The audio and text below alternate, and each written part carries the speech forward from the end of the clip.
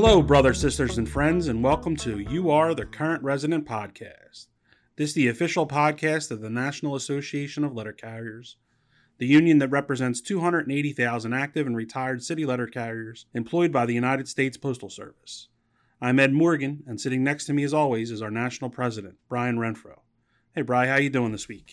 Hey, Eddie, doing great. Excited to be back on the podcast, and we've got an interesting topic today, I think, so let's get going. Great. I'm going to start things off a little bit different this week, and we're going to do a little bit of an Ask the Mailbag segment early. This is from Ed, from the guy sitting next to you, and he wants to know, do we have any contract updates? Yeah, so we are continue to be really engaged in bargaining pretty much constantly, and I know as I speak to our members and fully understand that, look, as it is for me, it's the most important thing we do as a union. So there's a lot of interest, and I'd even describe it as impatience because I'm impatient myself. But we continue to work at it. We've got a lot of stuff that's already done in terms of things that'll likely appear in an agreement, regardless of whether that agreement is reached through negotiation or through interest arbitration. The issues that remain, there's a handful of big non-economic issues, let's call them, that we're still working through language and things like that. And then, of course, the economic piece, which includes things obviously like our pay and that type stuff. But it's a lot more complicated than just how big is our raise going to be. So there's a lot of structural things we're working on. I think a lot of our listeners are aware that we currently have two pay tables, a Table 1 and a Table 2. Table 1's been around a long time. Table 2 came about with the DOS award that we got in 2013. And one of our big priorities, it's no secret, is to have a single pay table that is closer, at least more reflective of the salary numbers that we see in Table 1. But beyond just, what starting pay is and what pay is at every step, there's a lot of negotiation around the structure of that, what it looks like in terms of the number of steps and the waiting periods between steps. And we've made a lot of progress in the last few weeks in terms of having a good, clear understanding of where the Postal Service is currently, where we are, and I think they have a clear understanding of where we feel like we need to go in order to achieve an agreement that rewards our members and, is fair given all the circumstances that I know we've talked about on previous episodes, but just to kind of briefly cover those. There's a lot of things that have an impact on our agreement. There's obviously the comparability standard in the law, what those that do similar work as us in the private sector, how they're compensated. We sometimes differ in our view of who that comparison, should be, but there's also an impact when we just look at the Postal Service's finances, obviously, which are improved. They're not where we need to be. There's things that on last week's episode we talked about a lot legislatively and some things with the White House that we still need to do, but they certainly are in an improved financial position. And then there's just simply, when you look in the world around us, there's no question that the state of the economy, the state of wages in this country are factors that help create the environment in which we bargain and have a direct impact on what we're able to achieve. So when you consider all those things, the one thing that I can express to our members that we are seeking pretty significant economic increases in terms of pay and the structure of pay, and looking at things like the structure of our workforce and the non-career classification, in its current form, is we believe doesn't serve our craft anymore. So that's all subject to negotiation. But as far as process, where we are right now is we continue to be engaged. Our talks continue to be productive. We will likely move very soon to the next step in the process, which is choosing an arbitrator and scheduling our interest arbitration hearings. Now, that said, the fact that we go ahead and schedule arbitration, and you'll see information about that, of course, on the website, hear about it on this podcast and in the magazine, things like that, is not an indication that we stop negotiating. As long as there is opportunity for us, we believe, to reach a tentative agreement that is fair and rewards our members, then we'll continue to negotiate. But we're at a point now where, moving to that next step in the process is where we believe we need to go. As far as interest arbitration itself, this often comes up. When we say we're going to move to that step in the process, I just want to be clear and be sure, all the listeners understand we are fully prepared to go there. I mean, we have been working on this for in earnest for over a year, and honestly, in some ways, in terms of early preparation prior to that. So we feel like we have a very strong case, and we feel very confident in our ability, whether it's through negotiation or utilizing that interest arbitration process, that we will be in a place to achieve an agreement that is very fair and rewards our members, considering all those factors that I talked about before. So, I don't tell people to be patient, because I'm not patient. But it's just a simple fact. If you look at the history of our collective bargaining, these things take time. And I completely understand, the frustration on a lot of people's that people express regarding why does it take this long? And it's just, if we wanted to get an agreement early, we could have done that.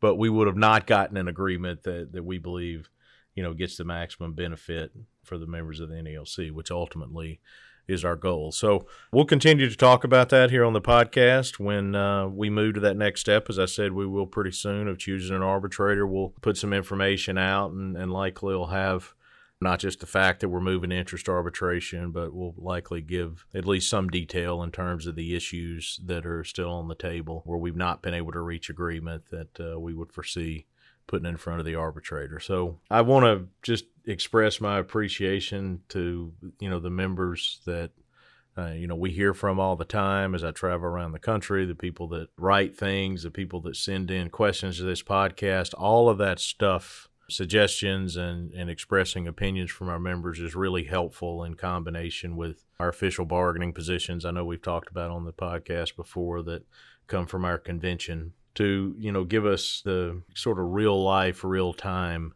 feedback in terms of the priorities for our members that we need to address. So we continue working hard. Got a lot of folks here that are spending day and night working on this stuff, and we'll continue to do that. And as I said, whether it's through agreement, which is always our preference, but if we're not able to get to where we think we need to be, then we won't hesitate to use that interest arbitration process. But either way, we feel really good about the opportunity we have to achieve a great collective bargaining agreement that'll reward our members and address some of the major issues that we see out there. Terrific. Last episode, we talked about the government shutdown. Can you give us an update on that? Yeah, fortunately, folks in Congress, in the House, and on the Senate side, and then ultimately the White House, were able, kind of at the midnight hour, to come to an agreement on Saturday. They agreed on a continuing resolution to fund the government for, I believe it was 45 days. That was passed by the House and then the Senate on Saturday, and then the president signed that continuing resolution into law. So there's nothing as far as the terms of the agreement that really are more than kind of just moving forward business as usual. There's nothing there that negatively impacts us or negatively impacts the Postal Service or negatively impacts any of our brothers and sisters in the larger federal employee community. I know we talked about, the potential impact on those folks on the last episode. So it's a kind of a kick the can down the road a little bit, which is, we all know, the Congress is pretty good at doing. At this point, it kind of remains to be seen what'll happen, a few weeks from now when this continuing resolution expires. But I can assure you that we will remain engaged in any attempts to insert any kind of provisions into whatever type deal we have at that point that would affect us and affect our members, or even affect our brothers and sisters in the larger labor movement. We will utilize every bit of our muscles, so to speak, to keep that stuff from happening. But we're optimistic that, due to a lot of the work we've done over the years and the relationships we've built with people in both parties that are in leadership positions that are largely responsible for crafting this kind of legislation, that that won't be an issue. But hopefully, for the sake of a lot of people around the country, it won't come down to the midnight hour next time. But we'll definitely keep everyone up to date on what we see happening with that. So where were you this week? Yeah, so last week I had the opportunity to go out to Illinois, and our members in Region 3 had their annual regional training and RAP session. Those folks do a great job with training people on a variety of different topics. And on Friday, I believe it was, I had the opportunity to be there with them and speak to them for a few hours Friday morning, and share a lot of stuff that's going on, kind of similar, honestly, to a lot of the things we talk about on this podcast. And as always, hearing from our members and having the opportunity to answer their questions is one of my favorite things to do. And so I'm real happy and proud of the people there in Region 3 that did a wonderful job. And Then over the weekend, I had a chance to make a quick trip out to Denver and be with the retirees from Branch 47 in Denver. They had a retiree brunch on Sunday, and great group of retirees there. Anybody that's from that area, you're probably familiar with kind of reputation, let's say, that the retirees in Denver have. I say that in a very positive way, but I always enjoy being at events that our branches hold for our retirees. They have a very special place with me because I am the son of a retired letter carrier. So I've learned that I share an experience almost everywhere I go, that when I was a real young branch president in my mid-20s, I was,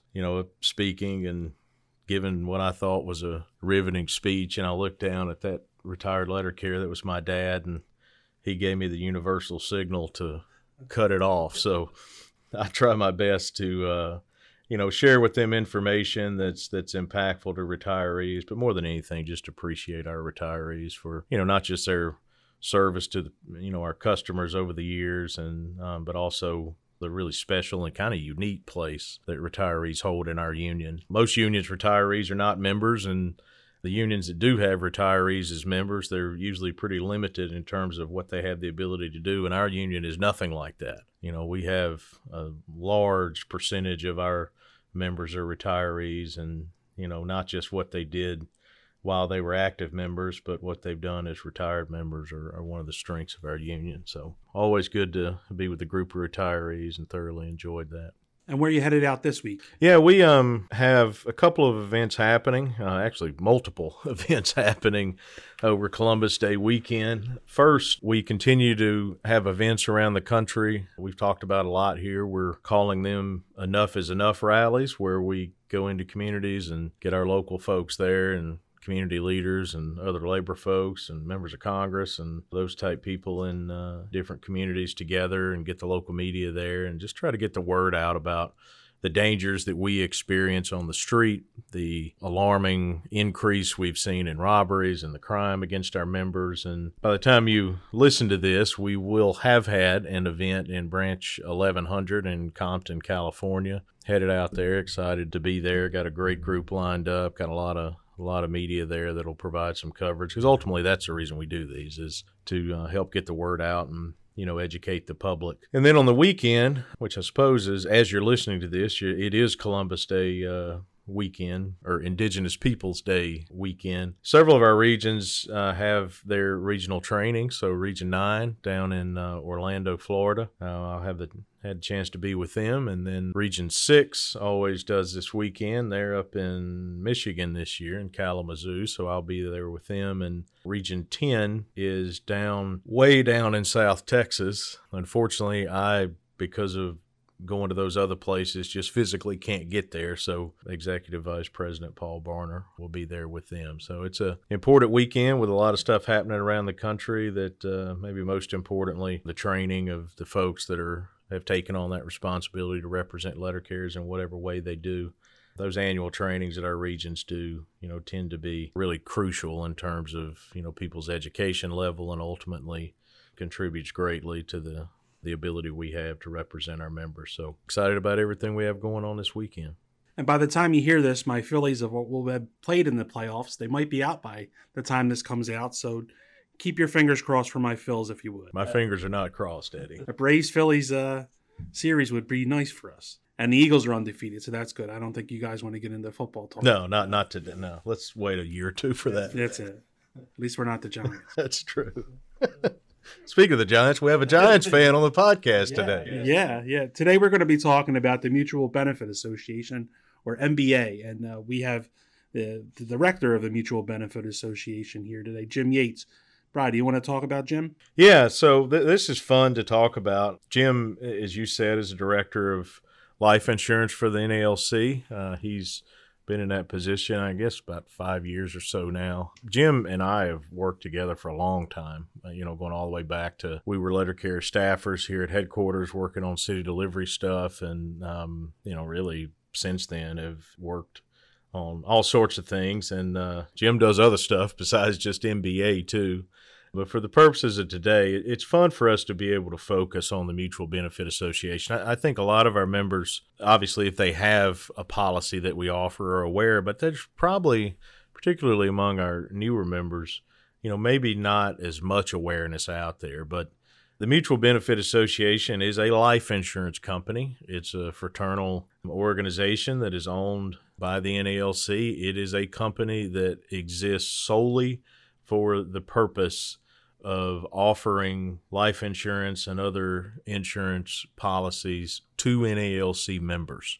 So every single policy we have, everything that we do there in terms of the way we operate is 100% designed to serve our members. So as we make life plans and kind of look around at things like our retirement benefits and planning longer term for our families, really hope that everyone listening, and certainly by the end of this podcast, that you will take a look at the MBA, and I think you'll see there that we have a lot of great products. So excited to get into a lot of different things with Jim. We'll talk about him a little bit and talk about the history of the Mutual Benefit Association. It has kind of an interesting history in terms of the way it started and what its original purpose was. And then, of course, we'll get into some of the specific products that there's something out there for everybody, whether you're a new letter carrier, you're a CCA, or you've been converted, whatever point you're at in your career and in your life, then I think we've got a plan that would be beneficial to you. So excited to dig into some of that stuff, and we'll get all the way into at the end exactly, if you want to buy a policy and you find something that you think would be good for you, exactly how you do that. So we'll try to do a little bit of A to Z with MBA today. And just a few words about Jim Yates. He's a great union man and a great friend. When I first started working down here, he kind of took me under his wing, the kind of way when, your first couple days on the workroom floor, the steward comes over and kind of shows you the ropes. And that same kind of way, Jim's doing that at the NALC level. Yeah, you're exactly right. And Jim's done a lot of different stuff for the union and has done a really great job, as, to no one's surprise, with MBA. And here's my conversation with NALC Director of Life Insurance, Jim Yates. So we're happy to have NALC Director of Life Insurance, Jim Yates, on the podcast today. Jim, thanks for taking some time to join us. Yeah, it's great to be here. So let's start before we get into the MBA, which is primarily why we're here, and I talked about a little bit in the intro to this podcast. But let's start with kind of your history with NALC. I mentioned in the intro you and I have worked together for a long time now, but why don't you give our listeners that may or may not know you or know your history, just you and I are both second-generation letter carriers, and maybe just give them some of your history, maybe a little bit about your family, and then what you've done for the union over the years. Okay, well, like you said, I am a second-generation letter carrier. I started my postal career in October of 1994, so I just crossed into my 30th year with the Postal Service. My father was a letter carrier, was also active NALC member. He was a national officer for a short period of time, for about 7 years. My mom was a postal clerk for a short period of time. My sister currently is a letter carrier. I had 4 uncles who were letter carriers, so I really did come from a postal family. When I first started with the Postal Service, I jumped right into being active in the NALC, became an alternate steward almost immediately. I worked my way up in Branch 6000, holding various jobs for the branch, trustee, safety officer, health benefits rep, MBA rep up there. I did various other things. I did route adjustments. I was a route adjustment team member for IRAP and MyRAP, and then I became the district lead during the JRAP processes, then doing arbitrations as well during that time. I was DRT trained. I never actually sat full-time on the DRT, but did do some backup work for the DRT as well. Yeah, and then you and I worked together. You came here as a letter carrier staffer, and I guess you've done a lot of stuff since you've been here at headquarters, too. Yeah, it's been quite a ride. I started coming down here, I guess, in 2011. Kind of, you can call me, I don't know if you wanted to call me a TE at the time, or I wasn't on staff those first couple of years, but I would do various projects for Lou, who was director of city delivery at the time, for a couple of years till I finally got hired on staff in 2013. And I worked out of the Region 15 office for a year before I moved down to DC permanently in 2014. Yeah, I remember I was a letter carrier staffer, and when Lou Trass, our now retired vice president, was director of city delivery when Jim started coming in to help us out, and that was like a godsend for me. needed all the help I could get. So you were first elected to be director of life insurance in 2018, correct? Yes, that's correct. Yes. Yeah, so you've been in that position now for about 5 years. So let's get into the Mutual Benefit Association. And as I said in the intro, I talked about, just what it is. It's NALC's life insurance company that exists solely to serve our members. And I think it's got a very interesting history, just how it began, in a, I guess, looking back, a pretty simplistic form, and evolved over the years into what it is today. So why don't you just give our listeners some history, how it started, and kind of what's happened over the years to lead us up to MBA as we know it here in 2023. Okay, so the MBA came about through a resolution from the NALC membership at its second national convention held in Detroit in 1892. A lot of labor organizations back then were putting into place organizations such as the MBA because there were no safety nets for their members. The MBA predates FEGLI, which is the federal group life insurance. It predates the federal health benefits programs. It predates CSRS, the Civil Service Retirement System, and FERS, which came after CSRS. So we were put in place so our members could purchase insurance if they were to get sick, if they were to get injured, so they would have some money coming in, because those social safety nets just did not exist back in the early 1800s. So I believe it was Wilmot Dunn was the first collector. It wasn't called Director of Life Insurance back in the day. He was called the National Collector because he was there to collect the money, because there was no dues check off. There was none of this electronic money moving around the way we do it today. So we had to have somebody collect all that money. So we were set up in the state of Tennessee, because that's where he was from, and that's where we are organized in the state of Tennessee. That's where we're chartered. So we're governed by this state of Tennessee Division of Commerce and Insurance, Department of Commerce and Insurance, and they regulate us pretty heavily like any other insurance company. What makes us a little different is that we are a fraternal, so we're not as stringent in certain areas that like a prudential would be, but we still have to fall under all the state laws. Yeah, it kind of leads to my next question. You're talking about the state of Tennessee, and among life insurance companies, especially today, MBA is very unique in terms of our status as what they call a fraternal organization. So maybe just dig in a little bit there and tell our listeners how MBA is different than, just the normal life insurance company they may see if they go online and look for a quote for some type of product, or the big ones that, as people are familiar with the names of these giant insurance companies around the country. Like, what makes MBA different? What makes MBA different is basically that we are a fraternal. We only sell our products to letter carriers and their families. You have to be a member of the NALC to purchase our products. We just can't sell to anybody off the street. You have to be a member. And if you become a member of the NALC and you purchase a product and you later retire and you don't retain your membership, or you resign, you can keep that policy as long as you purchased it while you are a member of the NALC. That's one of the differences. Another difference is we're not for profit. Everything we do is for the betterment of our membership, the betterment of our letter carriers, to help them.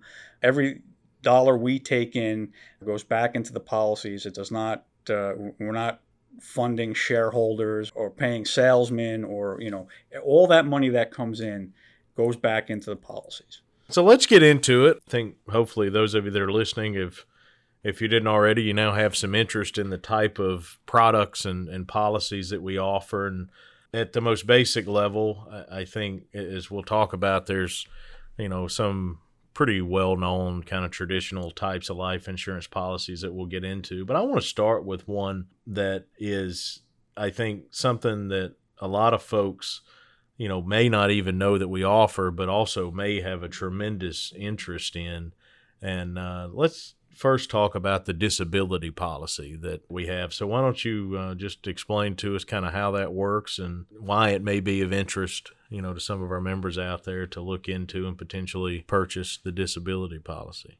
Well, the disability policy is something that I brought back after I took over as a director of life insurance. Disability insurance is something that letter carriers don't have through their states. Most employees of any organization would have disability through their state. The disability policies are run by the 50 different states. The employer pays into that disability policy for the employee. Being federal employees as postal workers, we do not get that. So if you got hurt off the job and you ran out of sick leave, you would have no income coming in. If you use up all your leave and you're hurt off the job, you're not going to be covered by OWCP, so you don't have, and you're not covered by your state's run disability policy, so you'd have to purchase private insurance, and that's what this is. We brought this back to fill that gap. There are a few different ways somebody could take this out. There are a few different options depending upon what your price point is, how much you want to spend. You can take out a $650 per month benefit, a $1,350 per month benefit, or a $2,000 per month benefit. And then you can either do a 6-month benefit period or a 12-month benefit period. And your premium is going to be determined on your age when you take this out. And once you take this policy out, as long as you continue to pay premiums, your premium will not increase for the life of the policy. And this policy would automatically renew every year up to the age of 65. On the policy anniversary date, after your 65th birthday, this policy would cancel. But you can keep it up to that point. Like I said, even if you're not working for the USPS anymore, as long as you're employed. You obviously you cannot be fully disabled from a job if you don't have a job. So as long as you maintain employment, you can keep this policy if you took it out while you're an active NALC letter carrier. This policy, though, is not offered to family members of letter carriers. I want to make that clear that you cannot take this out for your spouse. This is only for the active carrier. This is a policy that it's just underwritten that way, and that's the way we're trying to keep the cost down for the active carriers. That's one thing that is common throughout, all of the different products that we offer. Is a big part of the equation is certainly to offer something, as you mentioned, like the disability policy, where our members through, what we have benefits-wise through the Postal Service and therefore the federal government, to be sure that we offer them, to the extent we possibly can, the ability to purchase those type products, but also to do it at the most affordable cost that we can. And I think it's a really good example about this. The disability policy, it's available to CCAs too, correct? Yes, it is available to CCAs. All of our policies are available to all NALC members. And one thing I should mention about the disability policy, the payments you get if you have a claim, it's not considered income. So it's not taxed. And you can claim the disability benefits, even if you got hurt on the job and are collecting OWCP at the same time. You just have to be completely out of work and you can collect on these benefits. Okay, let's move into the life insurance policies that we offer. And, I just want to say up front, there's a lot of people that sometimes have strong opinions about different types of policies. They may particularly believe in a certain type of policy. There's a good idea for them or for anyone, or another type of policy is not. But I think just to make the point up front that we try to offer a very wide range of policies that, to the extent we possibly can, could potentially benefit our members regardless of what their situation is. In other words, give them an option that is very suitable to their individual need. So just for the listeners out there, as I said, a lot of people have strong opinions about this, and I don't know that we're on this particular podcast in the business of trying to sell you any particular policy, just to make you aware of what's available out there. And of course, you could dig a little further into it, and the folks at MBAs we'll talk about here in a little bit are more than willing to help with anything there. So why don't we, Jim, just start with maybe let you, on a kind of basic level, run through all the different types of life insurance policies that we offer, and maybe cover not just the different types of policies, but who those policies are available to, the members, their family, etc. Okay, all the life insurance policies that we offer are available to the letter carrier and their families, their spouse, their children, their grandchildren, even their parents, if you wanted to get a policy for your parents. We will cover any one individual life for up to $100,000. We have both term and whole life policies, and we have 4 of each type. The basic difference between a term and a whole life policy is a term policy only covers you for the term that you signed up for, and they don't build any cash value, and they re-rate at certain points in time depending upon how many years of a term you selected when you took the policy out. On the other hand, a whole life policy does build a cash value over time, which you can borrow against, or you could cancel a policy and pull your cash value out if you needed that money. They are generally more expensive, but their premiums never change. They don't re-rate in the same way that a term life policy would re-rate when you hit a certain period of time. Now, I know many letter carriers have FEGLI, the Federal Group Life Insurance. That is a term policy. So you hit certain 5-year increments and you will notice your FEGLI deduction goes up because your rates increased at these specific times. And FEGLI can get very expensive the older you get, and can get really expensive, and you can end up with reduced coverage depending upon what you choose in retirement. I generally don't try to push anything on anybody, but if the younger you are, if you can get into a whole life policy, if you can afford it, if you want it, I would think that's definitely the best way to go. But like you said, everybody's got different opinions. Everybody has different insurance needs, and insurance needs change over time. You're getting close to retirement. You may not need as much insurance. Your house might be paid off. Your kid's college might be paid. You just may not need to leave as much money behind. Your insurance needs will change over time, so you can make different determinations based on that. With different types of policies, some of them I think have cash value associated with them. You want to get into that a little bit? Yeah, so the whole life policies will build a cash value. It'll be low in the beginning, but the longer you hold on to that policy, the policy will build that cash value. As that cash value builds up, like I mentioned, you can borrow against it. You would end up paying yourself back at a percentage, or if you don't pay yourself back, you could end up with just a reduced face value on the policy over time. All right, so let's talk about ultimately maybe the most important thing for most people, and that's the cost of the policies and the premiums that people would have to pay that are associated with them. And you mentioned on a couple of the different products. But just if there's any one in particular you want to mention, maybe what some, I know, particular types of products we offer might be a little more affordable than others and based on the benefits. So let's talk about the cost, and let's maybe start with just how generally we try to make them as affordable as possible, and then, anything specific that you think it'd be worth mentioning about the price that our members would pay should they choose to take out a policy. Okay, well, the cost on the policies is going to differ depending upon the policy you take out. Term life policies are going to be cheaper, and the shorter the term, it depends on your age and the term you take out and how much money you take out. If you go on our website, nalc.org/MBA, you could pull up the brochures, and all the brochures have a chart based on age and how much coverage you want. And you can see how it changes. We have 4 different term policies. We have a 5-year term, which is going to re-rate on every 5th year. So it'll escalate each time as you get older.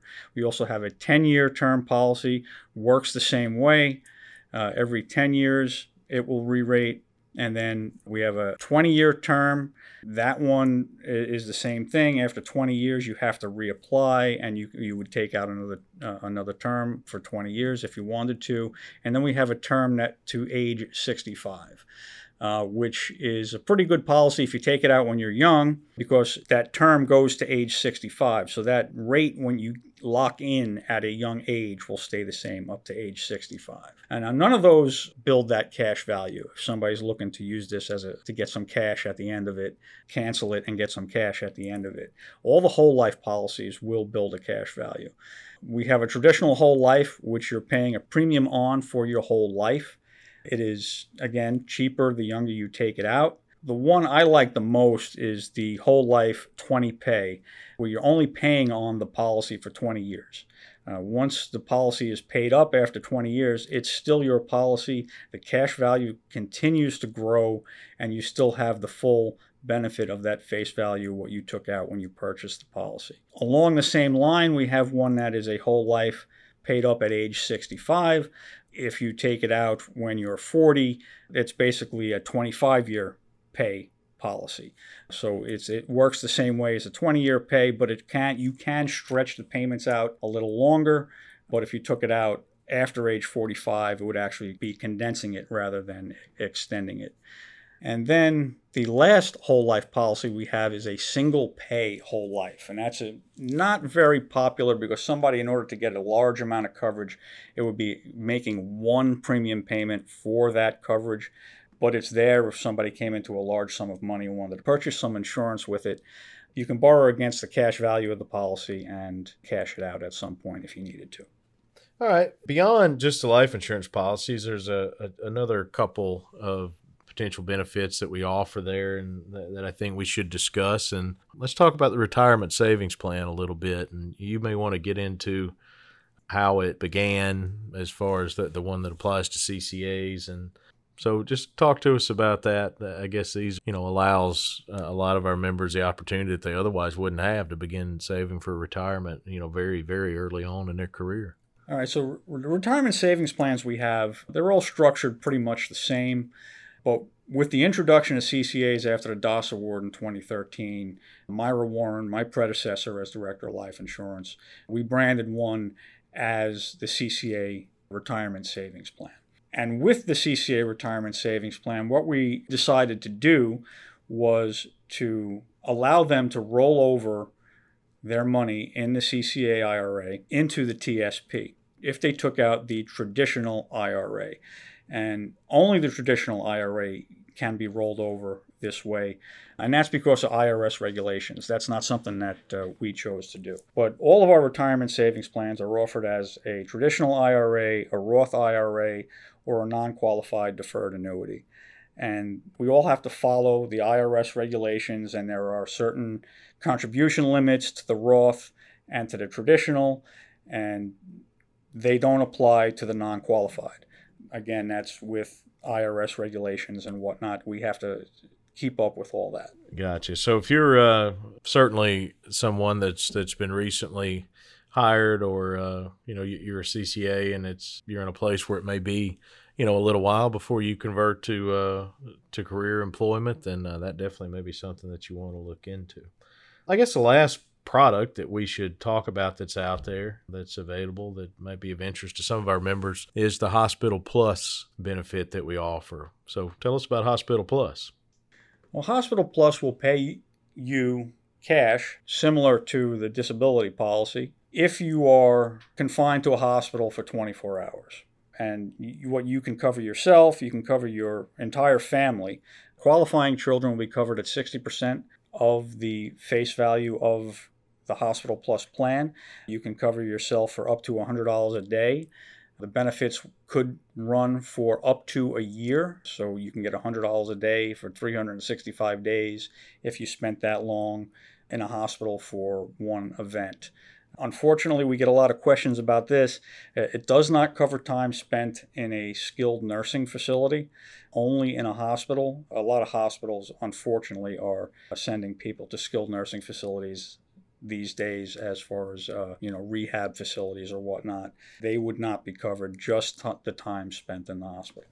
Gotcha. All right. So we've talked about a lot of the different products that are out there. So if our listeners want to find more information, and obviously the website's out there, and but how should they do that? Where can they find information? And if they have questions beyond the stuff that's available to them publicly, and what's the best way to advise our members that might be interested in MBA to go about finding more information? So there's a few ways to call the MBA. Our lines are open from 8 a.m. to 3:30 p.m. Eastern Time. We have two numbers you can call. We have a toll-free number that's open only on Tuesdays and Thursdays. That's 800-424-5184.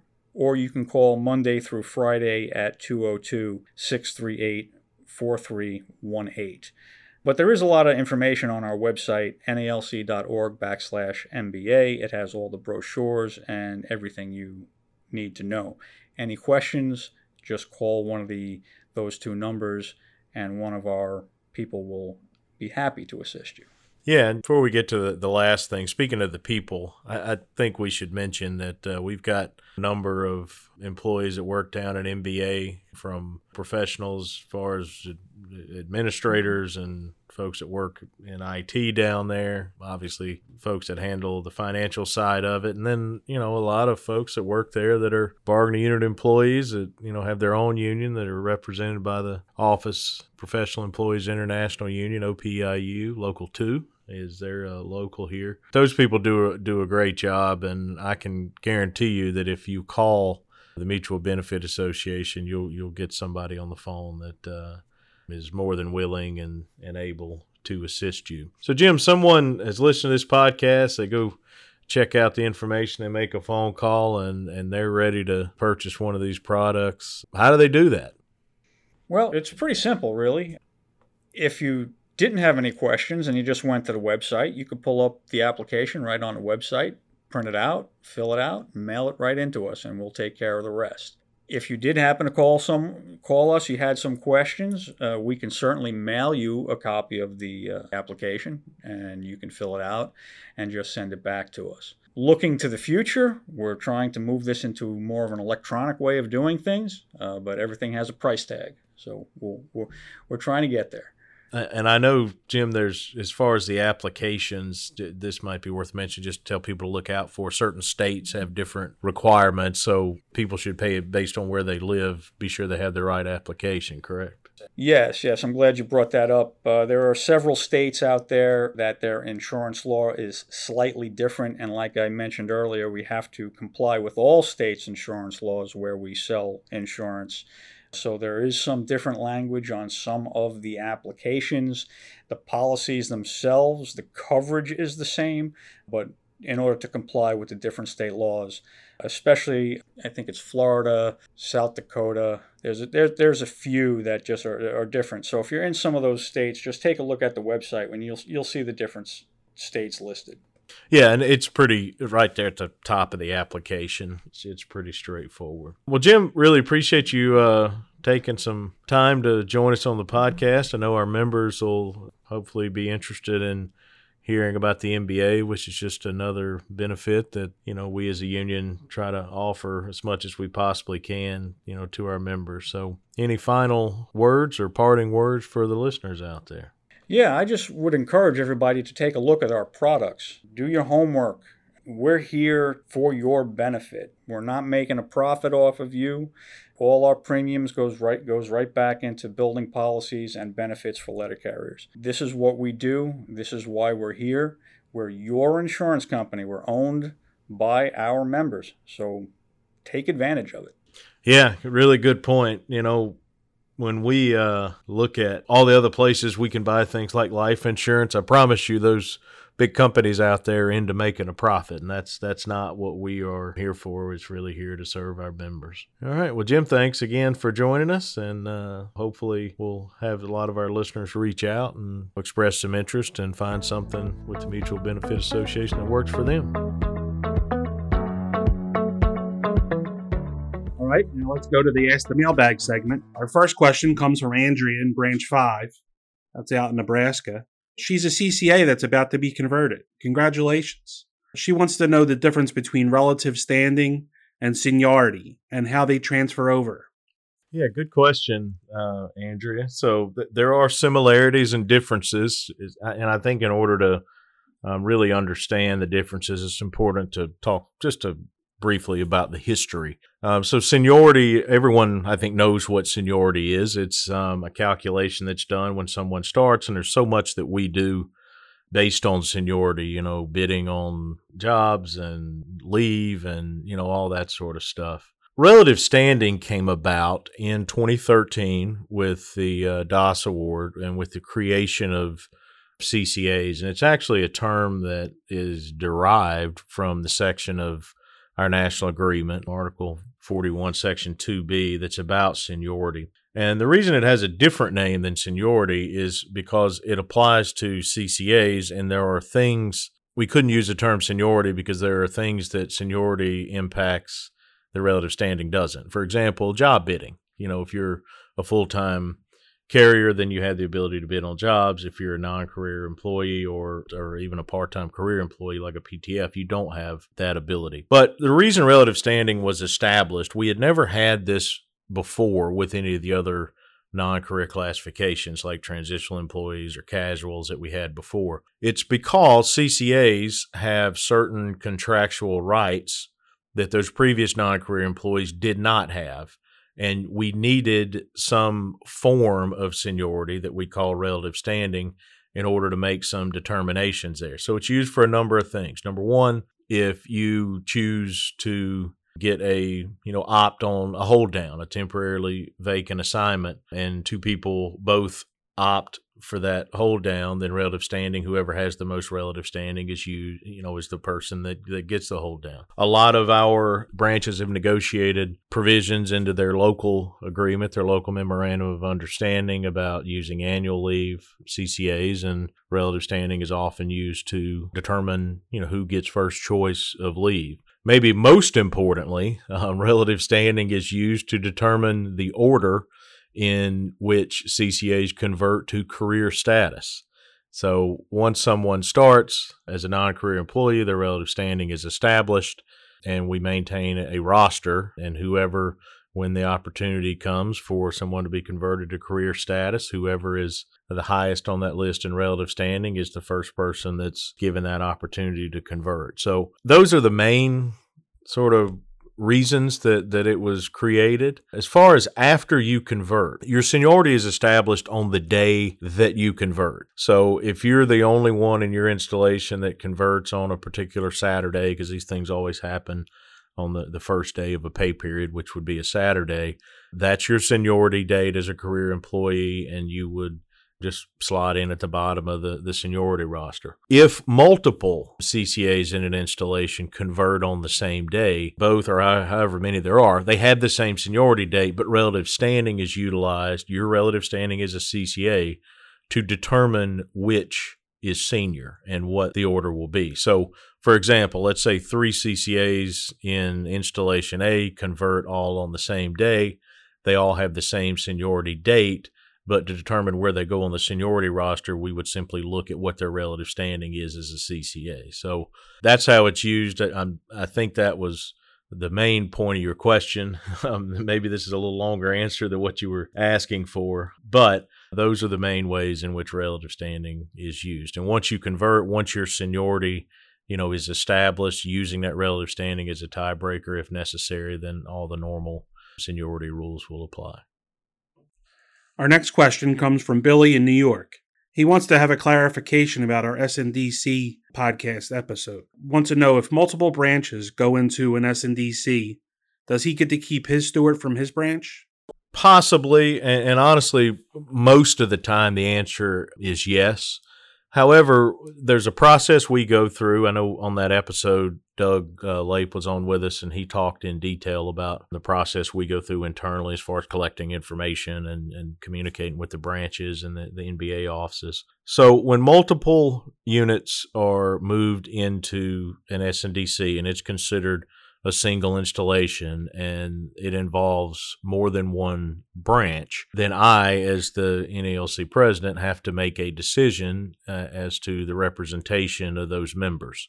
This is not always the case. More often than not, I have decided to allow those members to remain members of their own branch, even though, whatever their original branch was. The one thing that can kind of complicate it as far as the specific question about do you get to keep your steward is when we have multiple units move into an SNDC, sometimes we have multiple branches and I make a decision as to, this branch will represent these members and this branch will represent that member.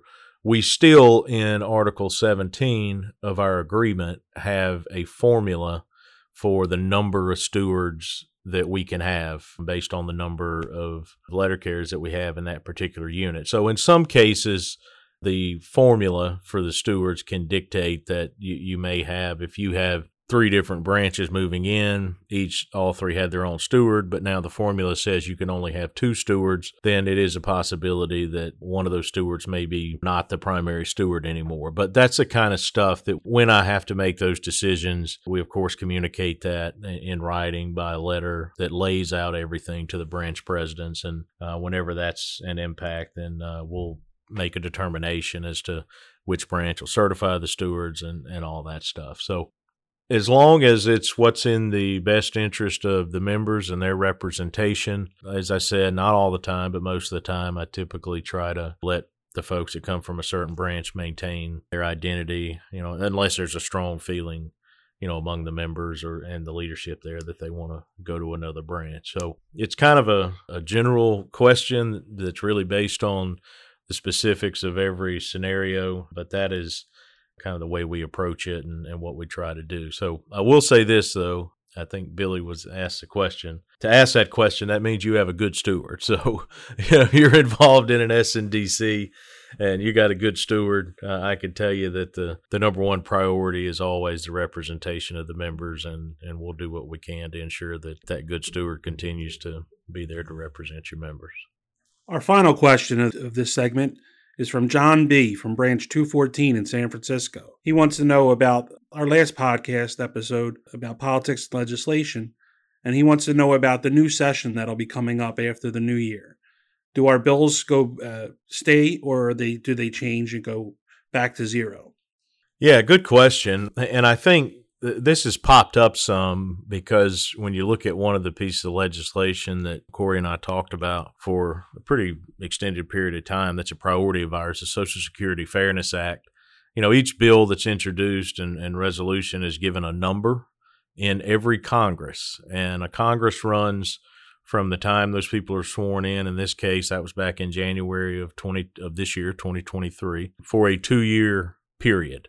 So the Congress continues until the next Congress is sworn in. So we had an election in 2022 that determines who the people are.